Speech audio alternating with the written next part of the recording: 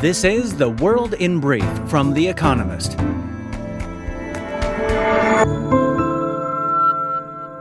Our top stories. Merrick Garland, America's Attorney General, said his Department of Justice has asked a judge in Florida to make public the warrant used to search Donald Trump's Florida estate.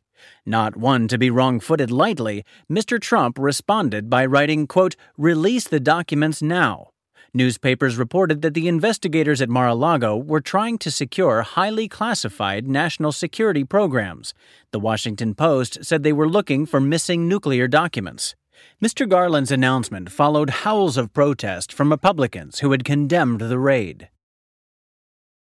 5 Chinese state-owned firms will apply to delist from the New York Stock Exchange, including China Life Insurance and energy giants PetroChina and Sinopec. All 5 failed to meet American auditing standards earlier this year. The price of other Chinese stocks listed in America tumbled in response to the news. Sino-American tensions are running high following the visit of Nancy Pelosi, an American politician, to Taiwan. Britain declared a drought in parts of the country for the first time since 2018. The announcement came amid a heat wave and on the heels of Britain's driest July in almost 90 years. Several water companies have imposed restrictions on water usage, prohibiting customers from using hoses on their cars or gardens. Salman Rushdie, the author of the Satanic Verses, was stabbed several times when he was about to deliver a lecture in Chautauqua, New York. Mr. Rushdie was airlifted to the hospital. New York's governor, Katie Hochul, said he was alive and getting the care he needs. His attacker has been taken into police custody. The Satanic Verses inspired controversy upon its release in 1988. Some Muslims said it was blasphemous, and Iran called for Mr. Rushdie's death. Britain's GDP contracted by 0.1% in the 3 months to June compared with the previous quarter. The Office for National Statistics attributed most of the decline in services output to a fall in health and social work activities related to COVID-19. Household consumption fell by 0.2%. The new GDP numbers signal another blow to Britain's faltering economy. Rivian, an upstart electric vehicle maker backed by Amazon and Ford, widened its forecast losses for 2022 from $4.75 billion to $5.45 billion. It warned that many of its vehicles, including some SUVs, would not qualify for tax credits under Joe Biden's Inflation Reduction Act. The firm stuck to its target of producing 25,000 vehicles this year. Only 7,000 rolled off its lines during the first half. Taiwan will no longer host World Pride Taiwan 2025, following a request from the event's licensing body to drop the word Taiwan from the event title. At the behest of China, international organizations often insist that the self-governing island uses names other than Taiwan. But the World Pride organizers said that capitulating to the request on this occasion would, quote, harm the interests of Taiwan. And correction. Our fact of the day on Friday incorrectly attributed an increase in violent crimes involving guns to states in America where right-to-carry laws were struck down. The increase was actually in states where the laws were adopted. Sorry. And now, here's a deeper look at the day ahead. The Aloha State votes. More Hawaiians than usual may vote in the state's primary elections on Saturday. Hawaii began mailing ballots to voters in 2020 to boost its turnout, the lowest in America. By August 9th, 25% of ballots had already been returned. The surge of new voters is unlikely to help the Republican Party in a state that is deep blue. David Ige, the governor, and all 4 members of Congress are Democrats. Mr. Ige has reached his term limit, but his replacement will probably be Joshua Green, his current deputy. Brian Schatz, one of the Senate's loudest voices for climate change legislation, should also glide into victory in his primary. Should they win their general election races in November, they will have much to do. The pandemic battered the state's tourism-dependent economy, the Ukraine war strained its energy supplies, petrol is costlier in Hawaii than in any other state, and a perennial shortage of affordable housing has worsened. The Aloha State is blue in more ways than one. The EU's Russian holiday dilemma.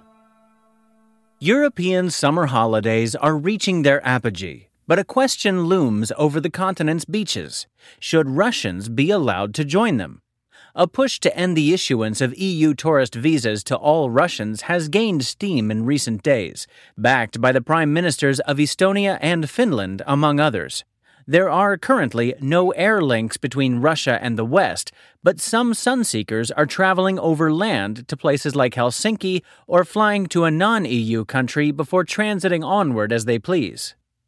Hawks think it unfair rich Russians can live their lives as if their country hadn't launched a full-scale war on the continent. Others, including Olaf Scholz, the German chancellor, argue the aim of sanctions is to punish Russia's politicians, not its people.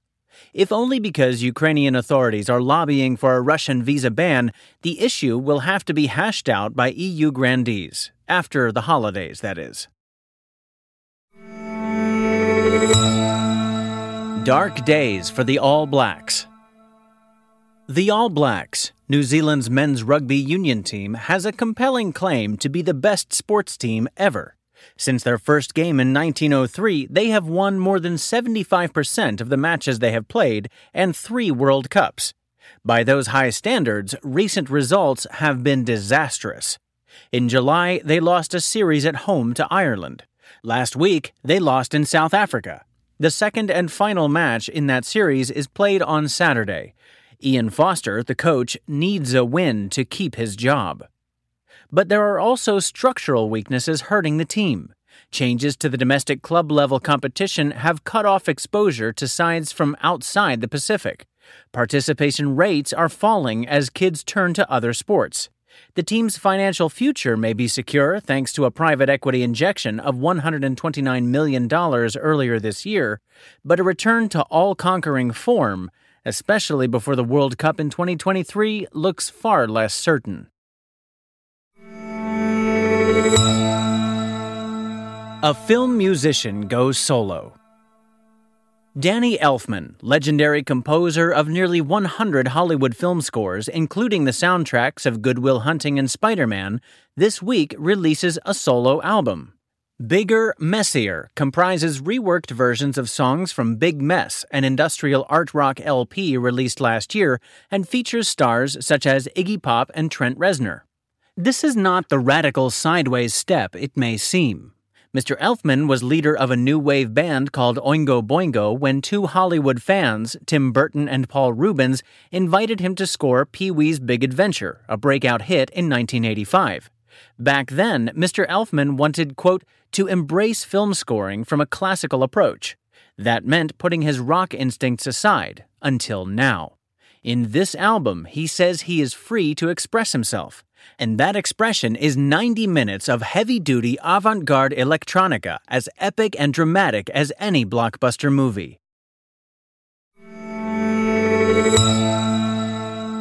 Weekend Profile. Robert Habeck, Germany's energy hero. Olaf Scholz may be Germany's chancellor, but to many, the man of the hour in Berlin is Robert Habeck, his vice-chancellor and minister for economy and climate change. This is not just because the senior-most Green in the 3-party ruling coalition pips his boss in the polls. Since this government took office in December, Mr. Habeck has consistently been named the country's most popular politician. It is also because his job as Energy Supremo puts the chatty, studially casual 52-year-old on the front lines of the biggest crisis Germany has faced in a generation. By most accounts, Mr. Habeck has done well. Russia's invasion of Ukraine in February placed Germany in a dilemma. Decades of misguided policy had hooked Europe's biggest economy on Russian fossil fuels. Pipelines from Siberia supplied 55% of its natural gas. But with a mix of charm, money, and deal-making, Mr. Habeck has helped shield Germany from potential blackmail by trimming gas use and finding new suppliers. Enhancing his reputation for pragmatism, some would say lack of principle, the vice-chancellor muted his green beliefs to reignite mothballed coal-fired power stations. A similar nose-holding green light may also keep Germany's last 3 nuclear power plants open. They were due to close in December as part of a long-standing plan to scrap nuclear power. Polls show even a majority of Green voters realize that, right now, that would be stupid. Mr. Habeck, who hails from Germany's northernmost state, Schleswig-Holstein, earned a Ph.D. in literature before entering politics. But it is his trademark 3-day stubble, preference for open-necked shirts, and penchant for blunt honesty that seem to please voters.